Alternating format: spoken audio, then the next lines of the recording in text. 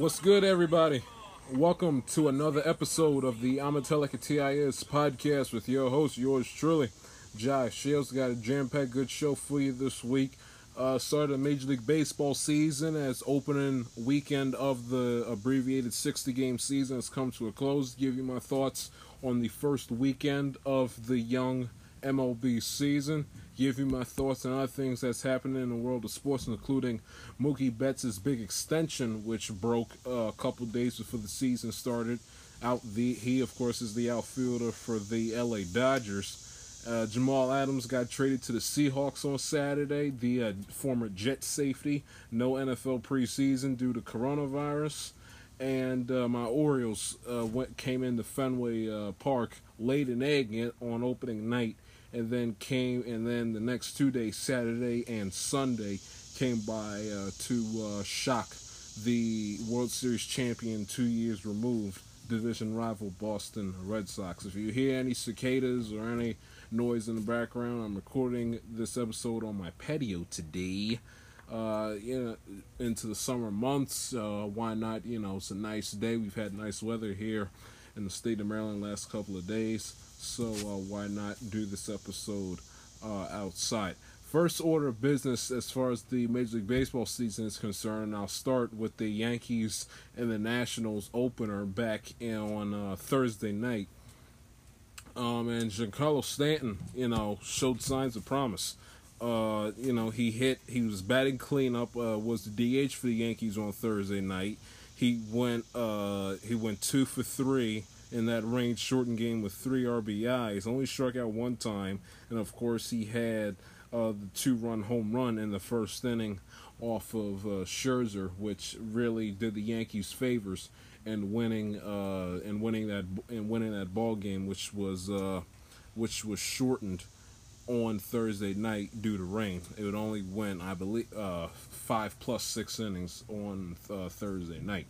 So he showed signs of promise on Thursday, as did new Yankee making his Yankee debut, Gerrit Cole, the multi-million-dollar man who they signed at the winter meetings this past winter.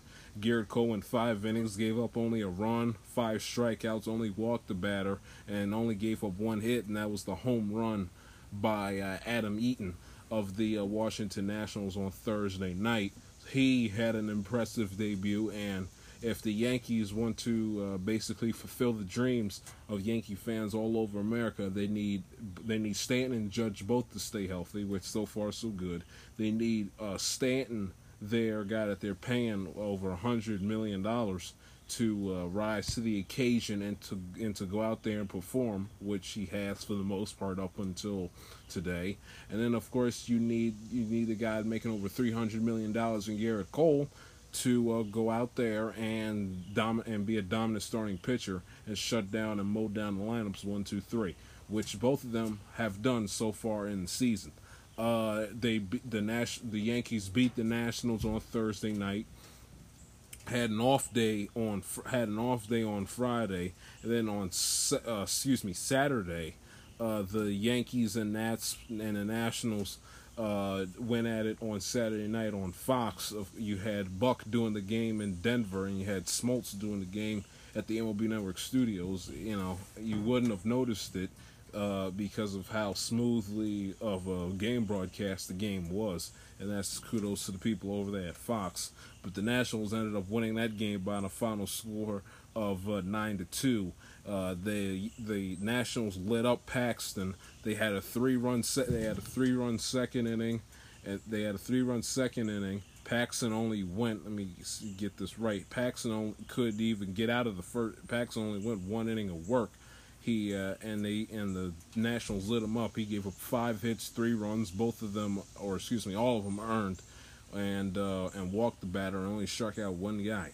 So the Nationals lit up Paxton on Saturday night, and then they won 9-2 on Saturday to get their first win of the season. But then yesterday, the Nationals had a lead heading into the 7th inning, but that all was for naught as Gleyber Torres and Luke Voit both Torres went deep off of Patrick Corbin, who the Yankees couldn't hit for the majority of the afternoon, and then Luke Voit went yard as well and Luke Voigt went yard as well off of their reliever,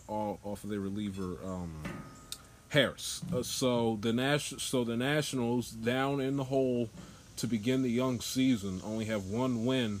Will Harris only have one win so far, heading into the first exiting opening weekend of the MLB season.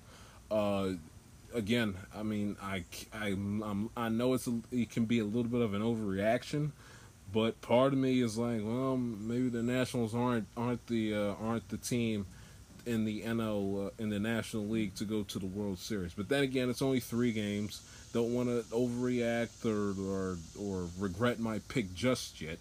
But you can tell that they missed Soto outside of Saturday. You can tell that they missed Soto in the lineup on Friday and on Sunday. They couldn't hit, and they also missed Rendon as well, who hasn't played yet much at all over with his new team in the LA Angels. You can tell that offense.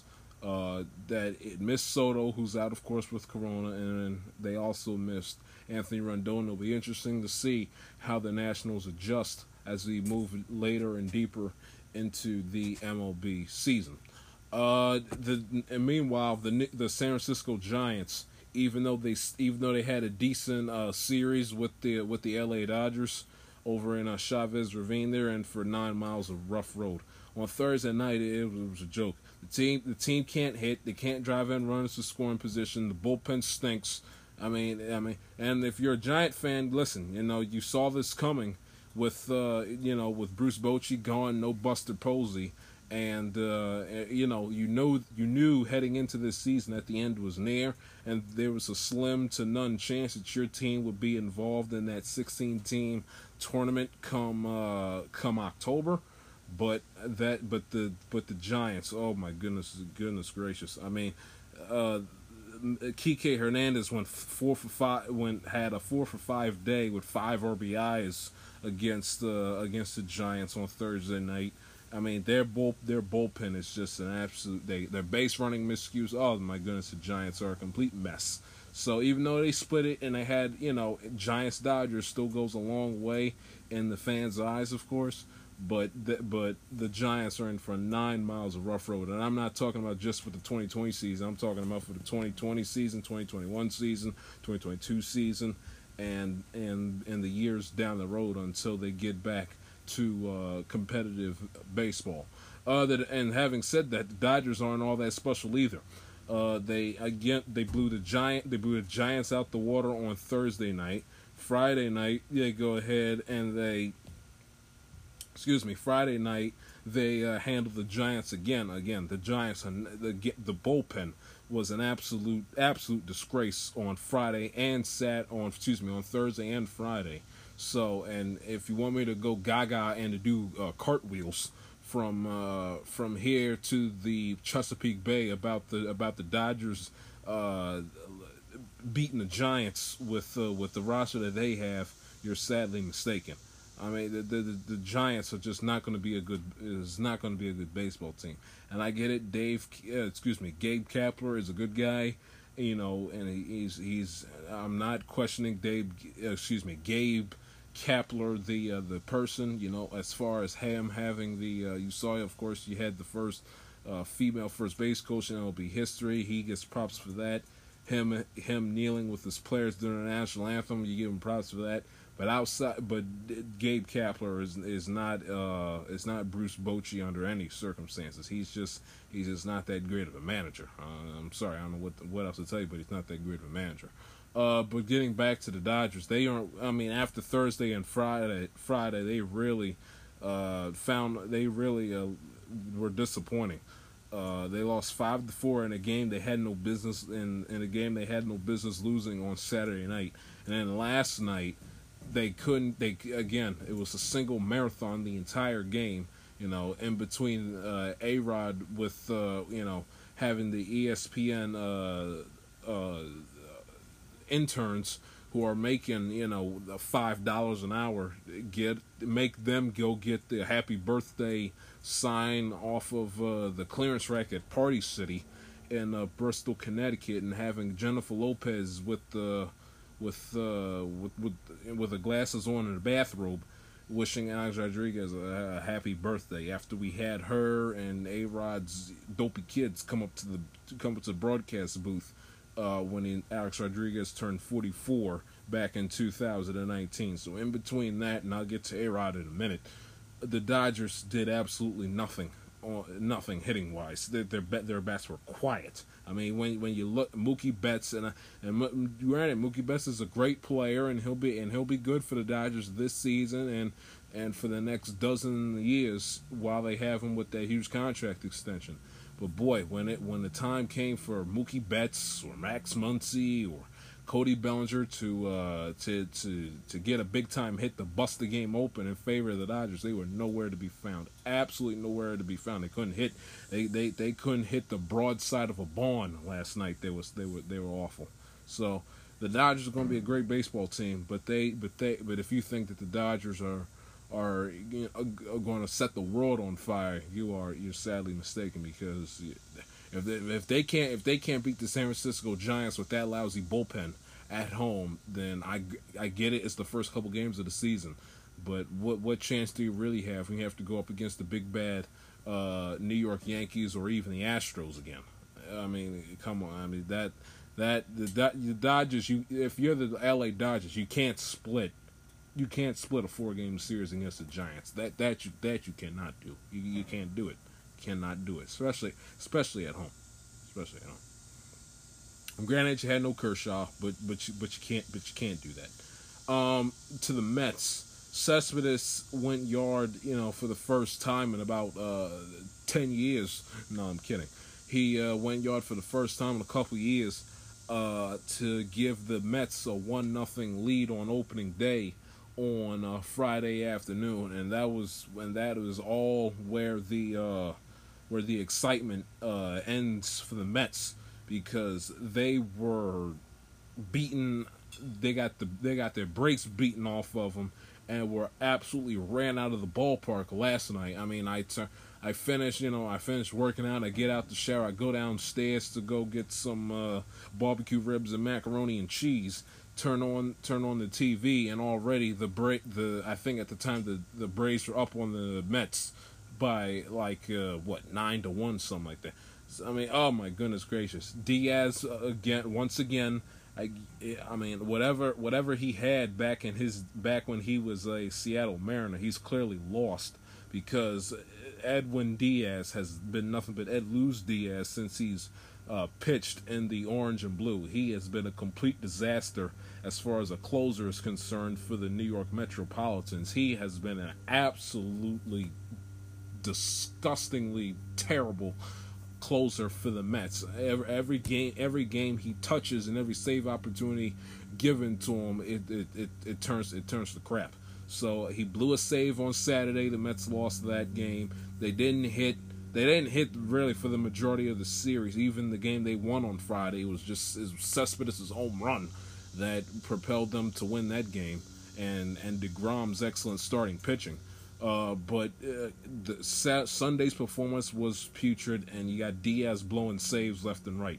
So my brother, Ian, of course, he's high on the Mets, and he thinks the Mets will be a playoff team even with the expanded playoffs. But if they fall in the ruts where they can't hit, and they got a tight 1-run game where they need Edwin Diaz to slam the door on the opponent and to get the job done, his chances as good as mine to get the job done, because every tight situation the Mets put him in, it's a complete disaster. I mean, between him and Robinson Cano, who's 100 years old and hasn't been productive in about 10 years.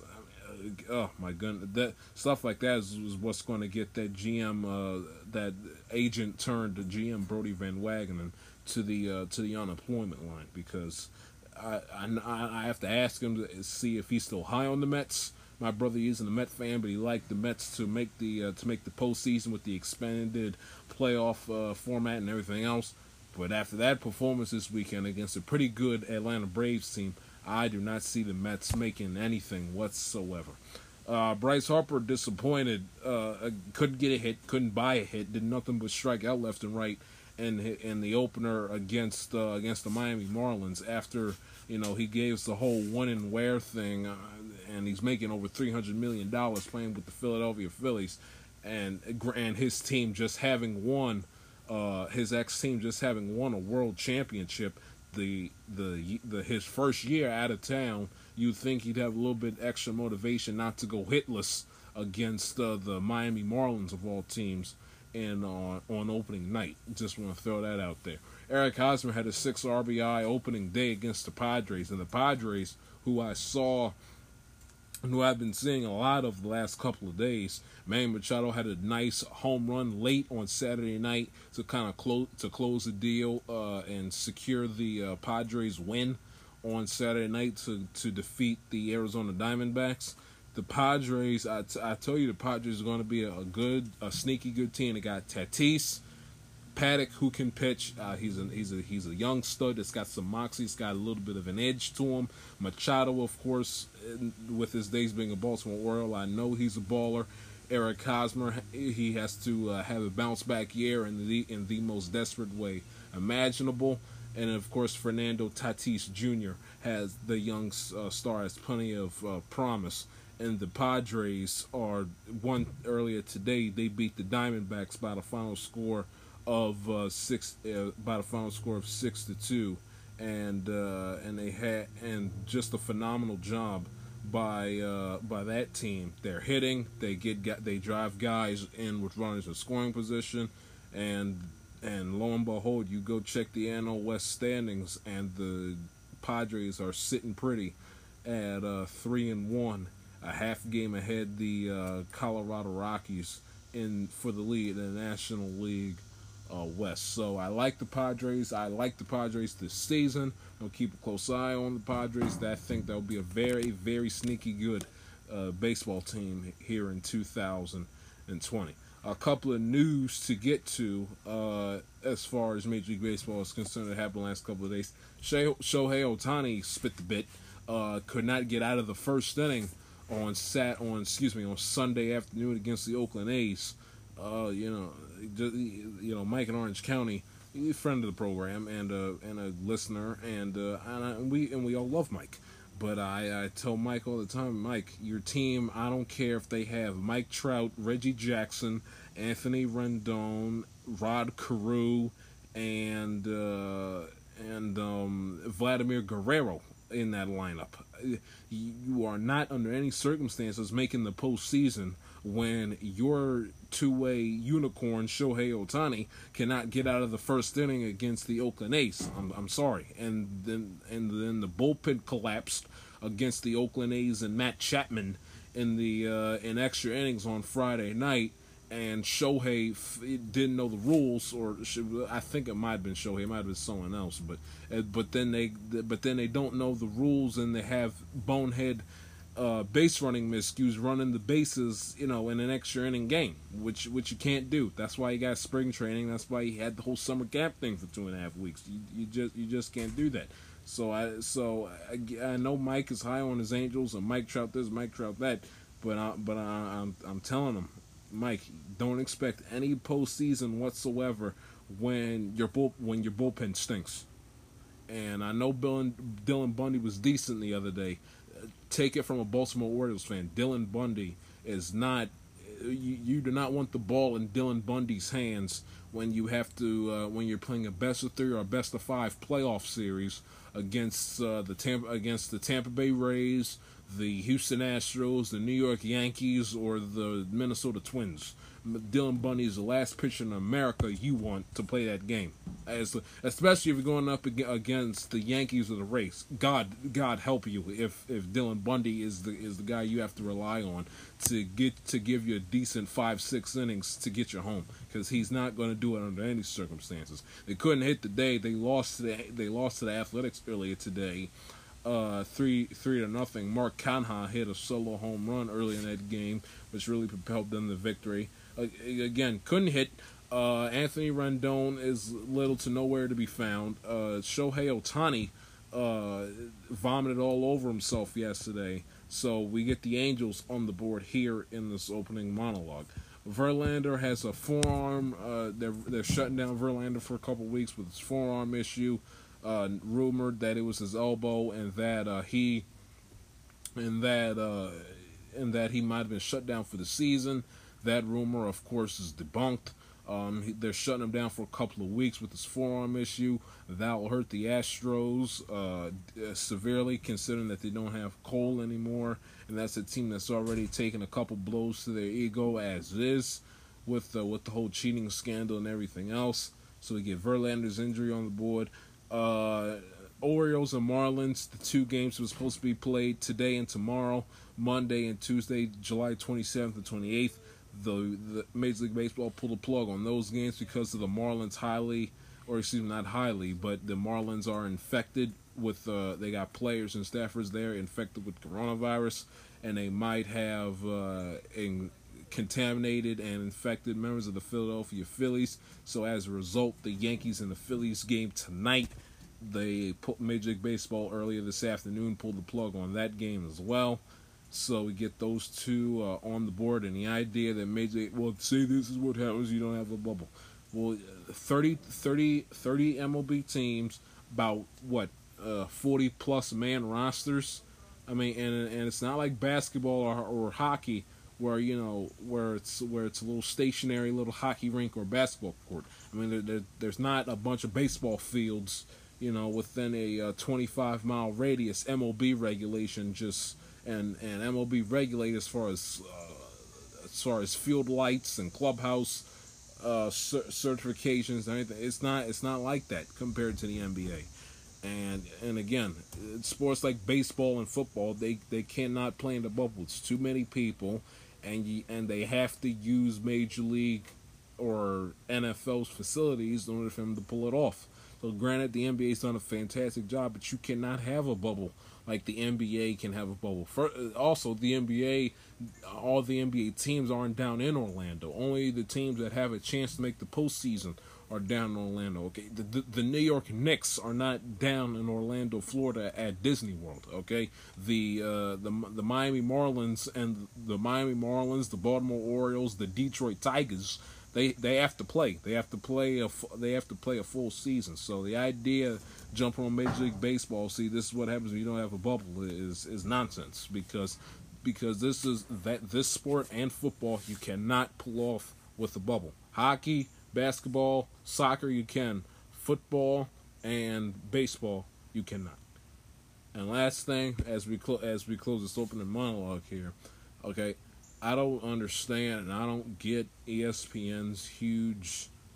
I mean, I understand it, but I don't get, nor do I agree with the idea and the fascination that ESPN has with Alex Rodriguez. Does ESPN? It's almost like ESPN wants to make you think that we forgot how much of a pathological liar, a disgusting, despicable cheat he was.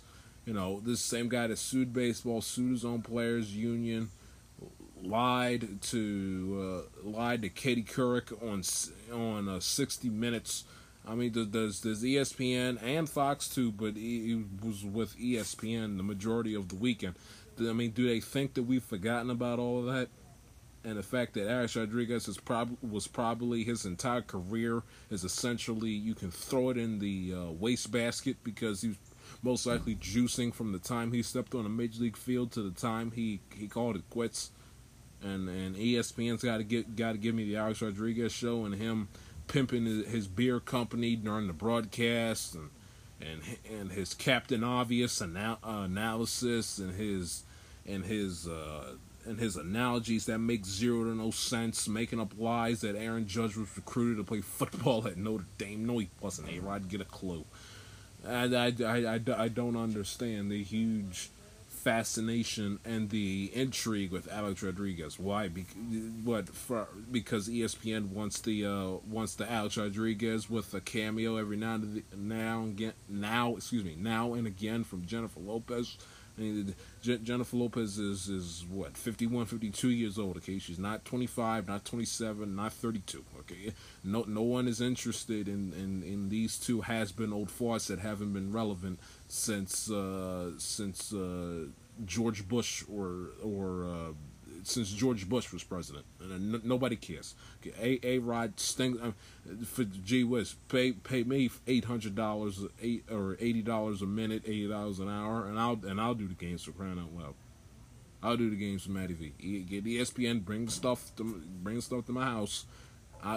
Set me up with a monitor and headset and everything else, and I'll call the games with Matt Vasgersian, because he is a terrible game analyst for ESPN. He stinks. And you also get the feeling that he doesn't do any homework prior to when he does these games either. He doesn't watch film. He doesn't read the notes. He doesn't read the newspaper. He doesn't look at the stats. He doesn't have a spreadsheet out in front of him. It's almost just like, he's Alex Rodriguez doing 900 million different things. And then when Sunday night comes, he just puts on a headset and he essentially just wings it. That's the feeling I get when you watch A-Rod on these broadcasts. That it's just, he goes ahead and he farts around, he lives the life of Alex Rodriguez, and then when Sunday night comes, he pretends that he's a baseball TV analyst, which he is not. He stinks. He's terrible. He's awful. But I don't understand ESPN's huge fascination with Alex Rodriguez. What? So we can get Jennifer Lopez on the camera for 30 seconds? Give me a break, please. Give me a break. We didn't wait 4 months. We didn't wait essentially the entire spring and halfway into the summer for baseball and sit through the players and the owners going back and forth with the money and the prorated salaries and all that nonsense for us to hear Alex Rodriguez bump his gums. I mean, I can't take it. I can't take it. Can't take it. Can't take it. Won't take it. Enough with the Alex Rodriguez show. I'm begging you. Get him off my television screen, please. I stayed up till 1:45 with the Giants-Dodgers, and my ears were bleeding every single time Alex Rodriguez opened up his mouth. Enough of him broadcasting these games, and for every single birthday, ESPN, we don't have to basically pause the game for 90 seconds to give you, so we all bow down and worship Alex Rodriguez, and we get a 30-second cameo of Jennifer Lopez, because the American sports fan and the baseball fan watching that game doesn't give a crap about Jennifer Lopez. We don't. Again, and she's old enough to be my mother, and nobody is interested in Jennifer Lopez and Alex Rodriguez. I mean, what did people again? Cheated multiple times, lied about it numerous times, pathological liar, and sued baseball and sued his own players' union because of his cheating. Think about that for a minute. About a half hour in, we'll continue. Get to my Orioles winning their opening series against the Red Sox right after this.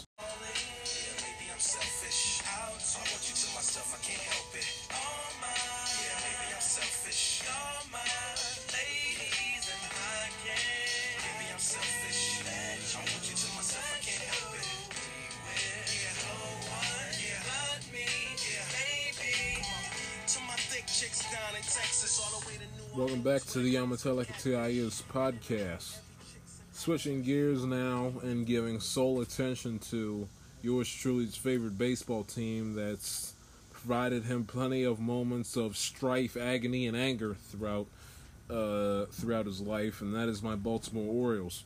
If I would have came on the air and if I would have recorded this on Saturday morning if I would have recorded this late Friday night or Saturday morning, I would have came on here and yelled and screamed about the Orioles. Their pitching was horrendous.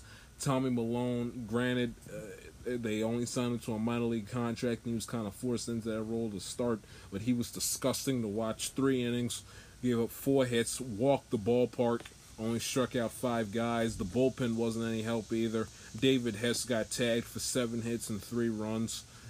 Carroll came in, couldn't even record an out, and only gave up a hit. But he only gave up 1 hit, but he gave up 4 runs because he too walked the ballpark. And if I would have came on here, I would have yelled and screamed, "This team stinks." How many with this goal? I would have went on and on and on and on and on. But thank God I didn't, because it would have made me eat crow the next day. Because boy, and Brandon Hyde, to his credit, he came out there and he owned it. He was like, you know what, we'd like to flush this loss down the toilet, which they did. I mean, the Friday night they were disgusting. Their pitching was horrendous. Their hitting was horrendous. Their base running fundamentals would make a Little League coach pull his hair out. So what did they do? They flushed the toilet. They woke up Saturday morning and they said, you know what, we're going to go back to Fenway. And we're going to get our first W of the season, and we're going to come out guns blazing and strike while the iron is hot, which they did, because the first 2 innings of the ball game they combined for 5 runs scoring. It had 3 in the first, 2 in the second, and it had a 2-run 7th inning, which closed the deal. Hanser Alberto went 3 for 5 in the game. Austin Hayes went 2 for 5. Jose Iglesias went 2 for 5. And he only left 5 runners on scoring position on Saturday, while pitching Alex Cobb, who provided me plenty of moments of anger in previous seasons with the Orioles, came out and looked like his old self. That when he was a member of the Tampa Bay Rays, he pitched 5 in the third, gave up 4 hits, 1 run, and struck out 6. And he was very, very good. I was pleased with his performance on Saturday. Paul Fry gave up a run, but he didn't walk the ballpark either. The Orioles didn't walk anybody. I didn't think they walked anybody. They walked 7 guys. Their pitchers walked 7 guys on Friday night. Saturday and yesterday on Sunday, I don't think they walked any. Castro came in, only pitched a third of an inning. He was masterful, and then of course you had Michael Givens come in there and pitched an inning and a third of work, only giving up 1 hit and struck out 2 batters. And the Orioles won their first game of the season and beat the Red Sox 7-2. Then you fast forward to Sunday.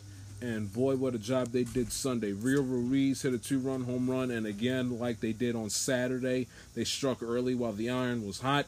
They put up 2 runs in the first inning, a run in the third, and 3 runs in the fourth inning, and got a little bit of an insurance run, courtesy of Chris Davis.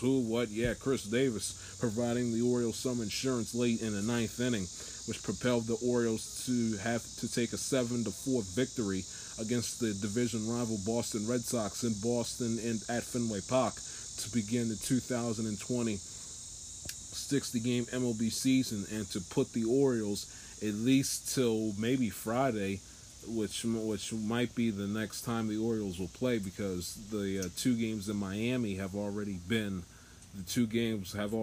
plugged via Major League Baseball. Whether Miami will come here to play the Orioles is yet to be determined. But if not,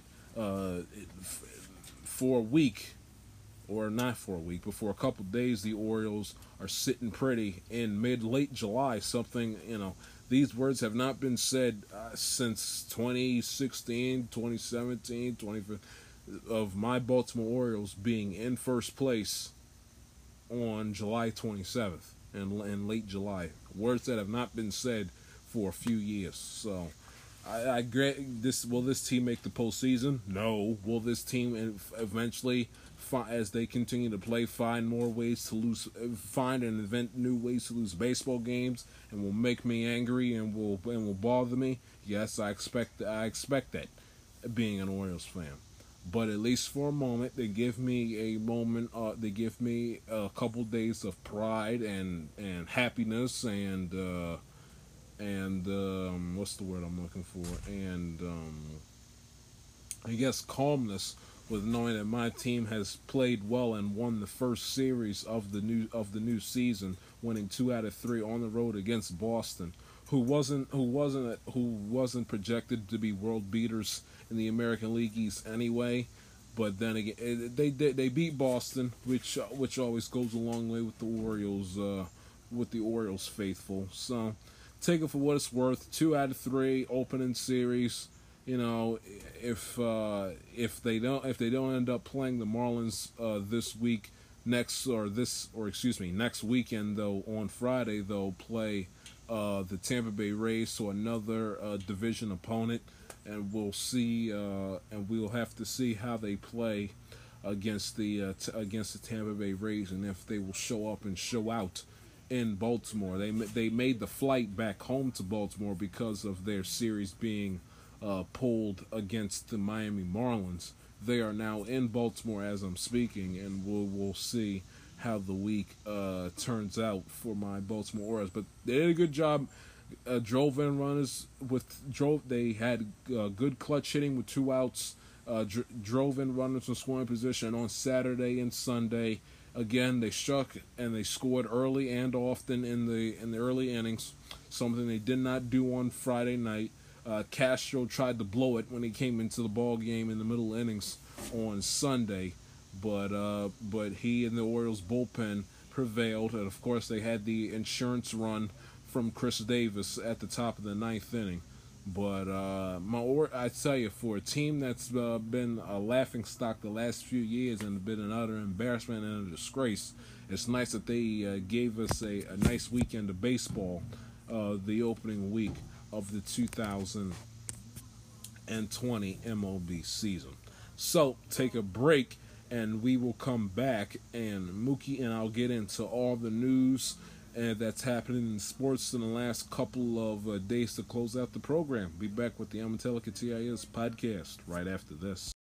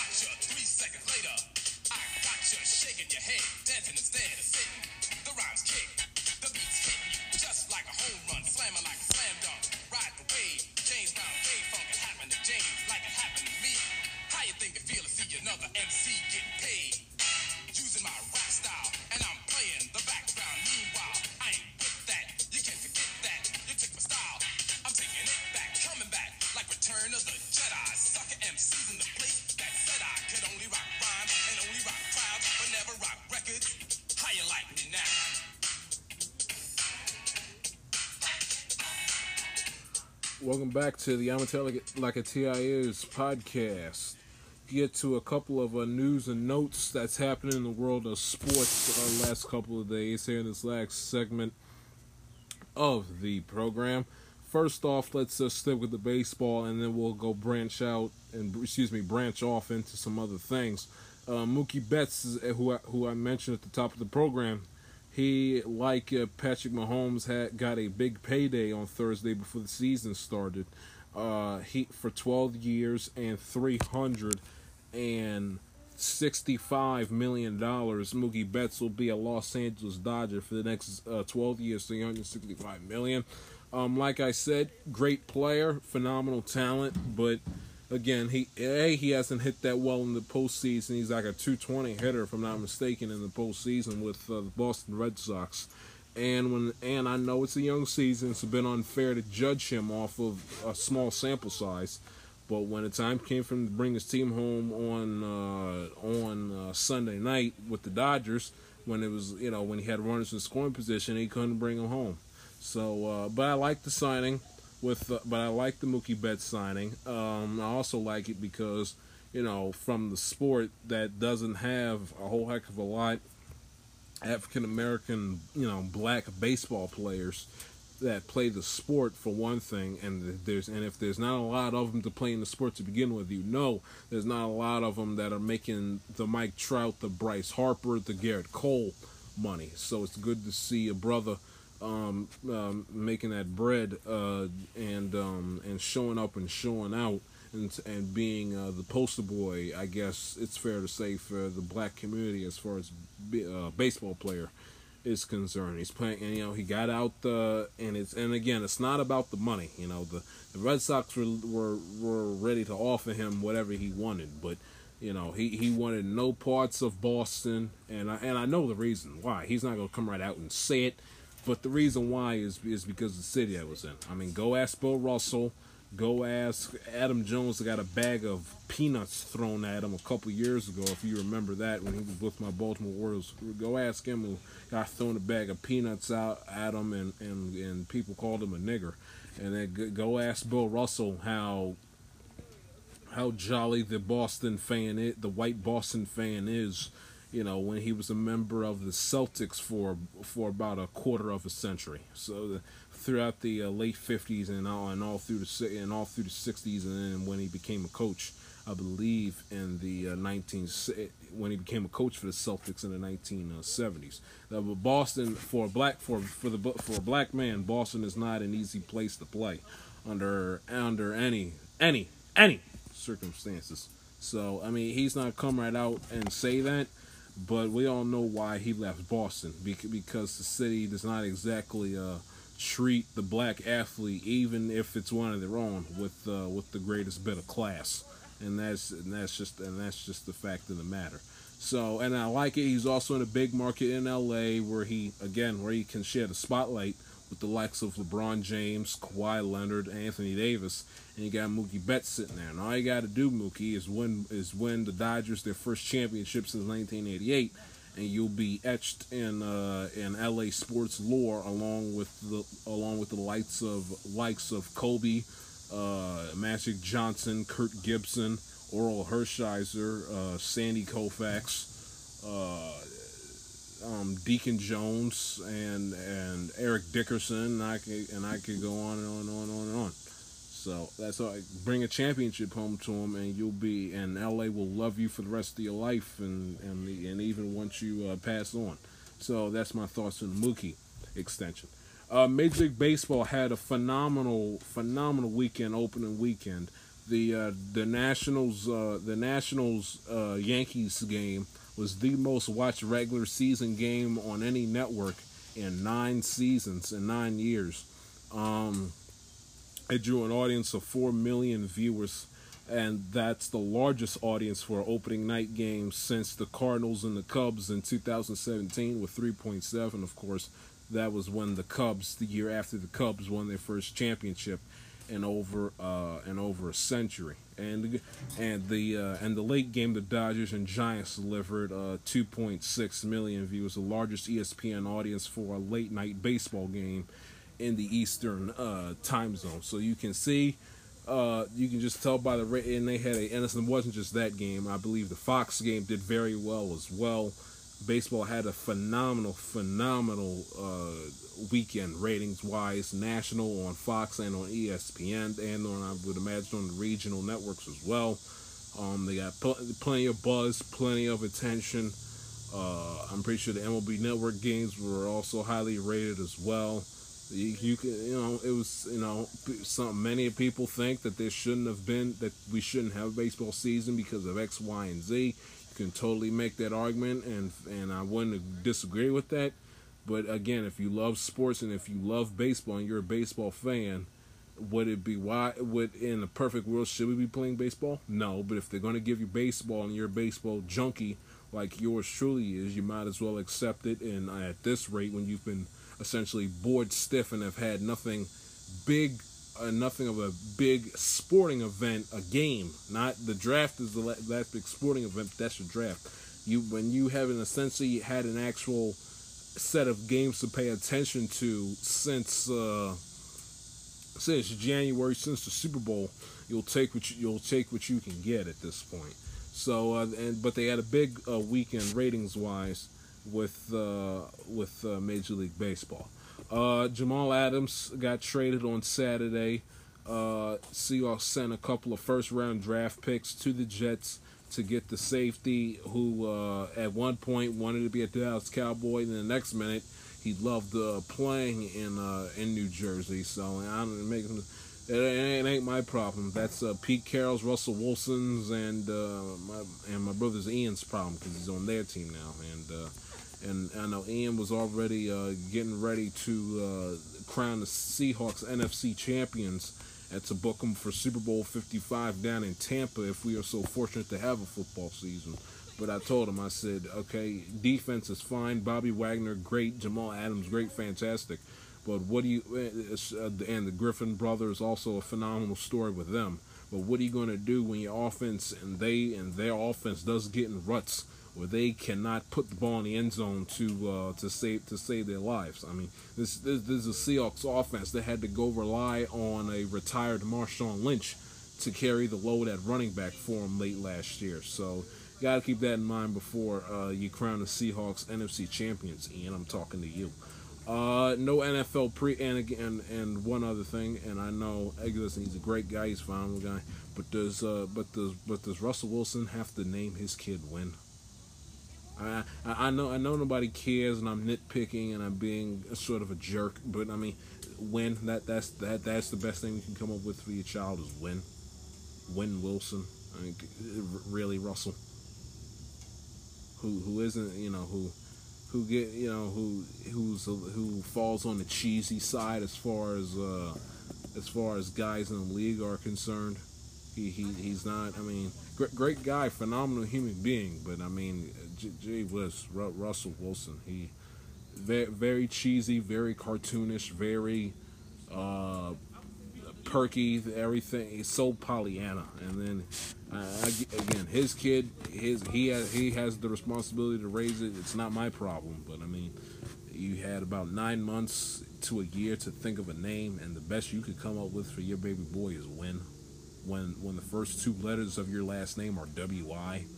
I mean, did my parents back in 2002, 18 years ago, look at me and give me the name Sheldon or Sean or Shantae or Shanti or no, they did not.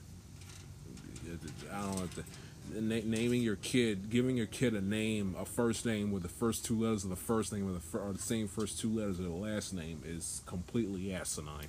And the fact that he named this kid Win is just that's a stupid name.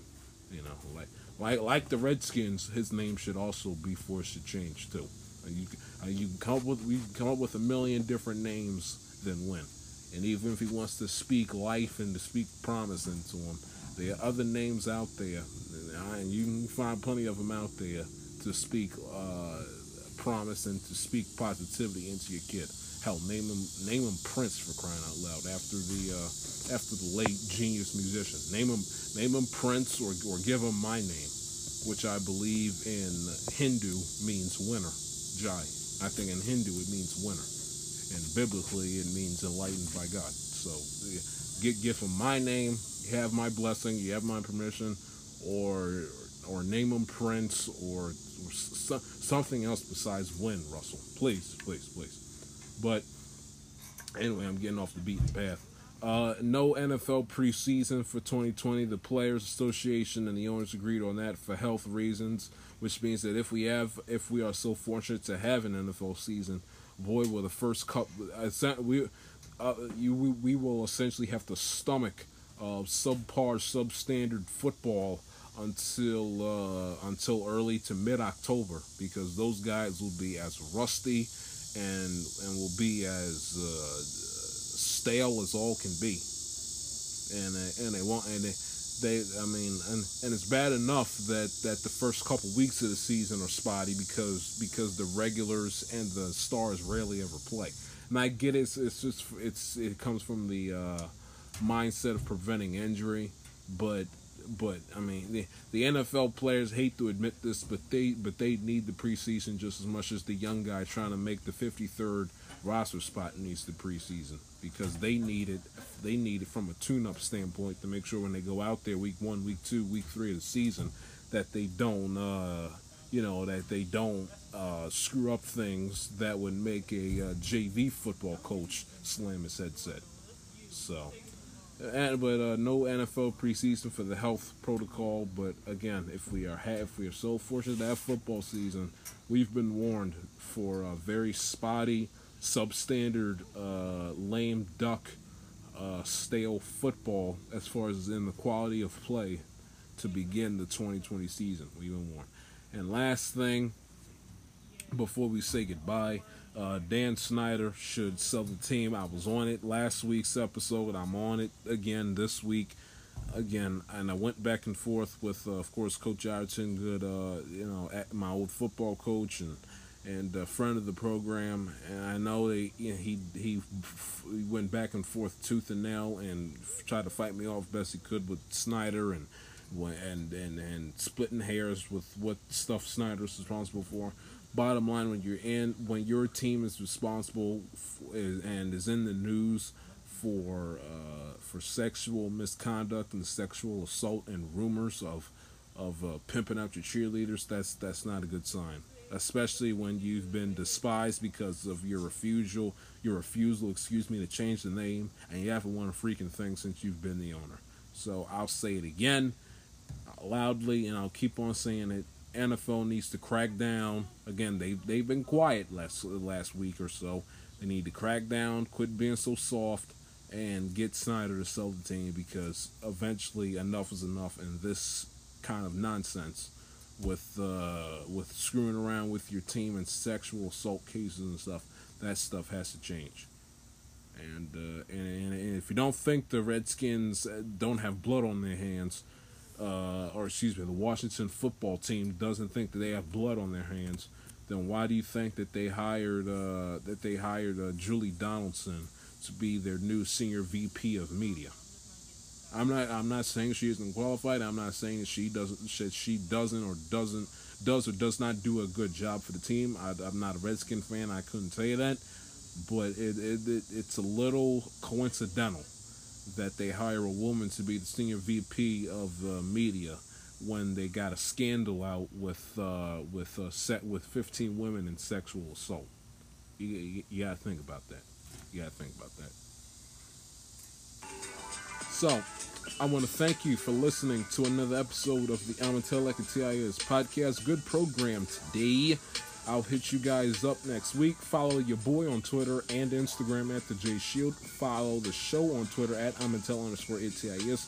Follow the show on Instagram at, I think it's Amatel_podcast. I'm your boy J Shields. Enjoy the rest of your week. Talk to you in the next one.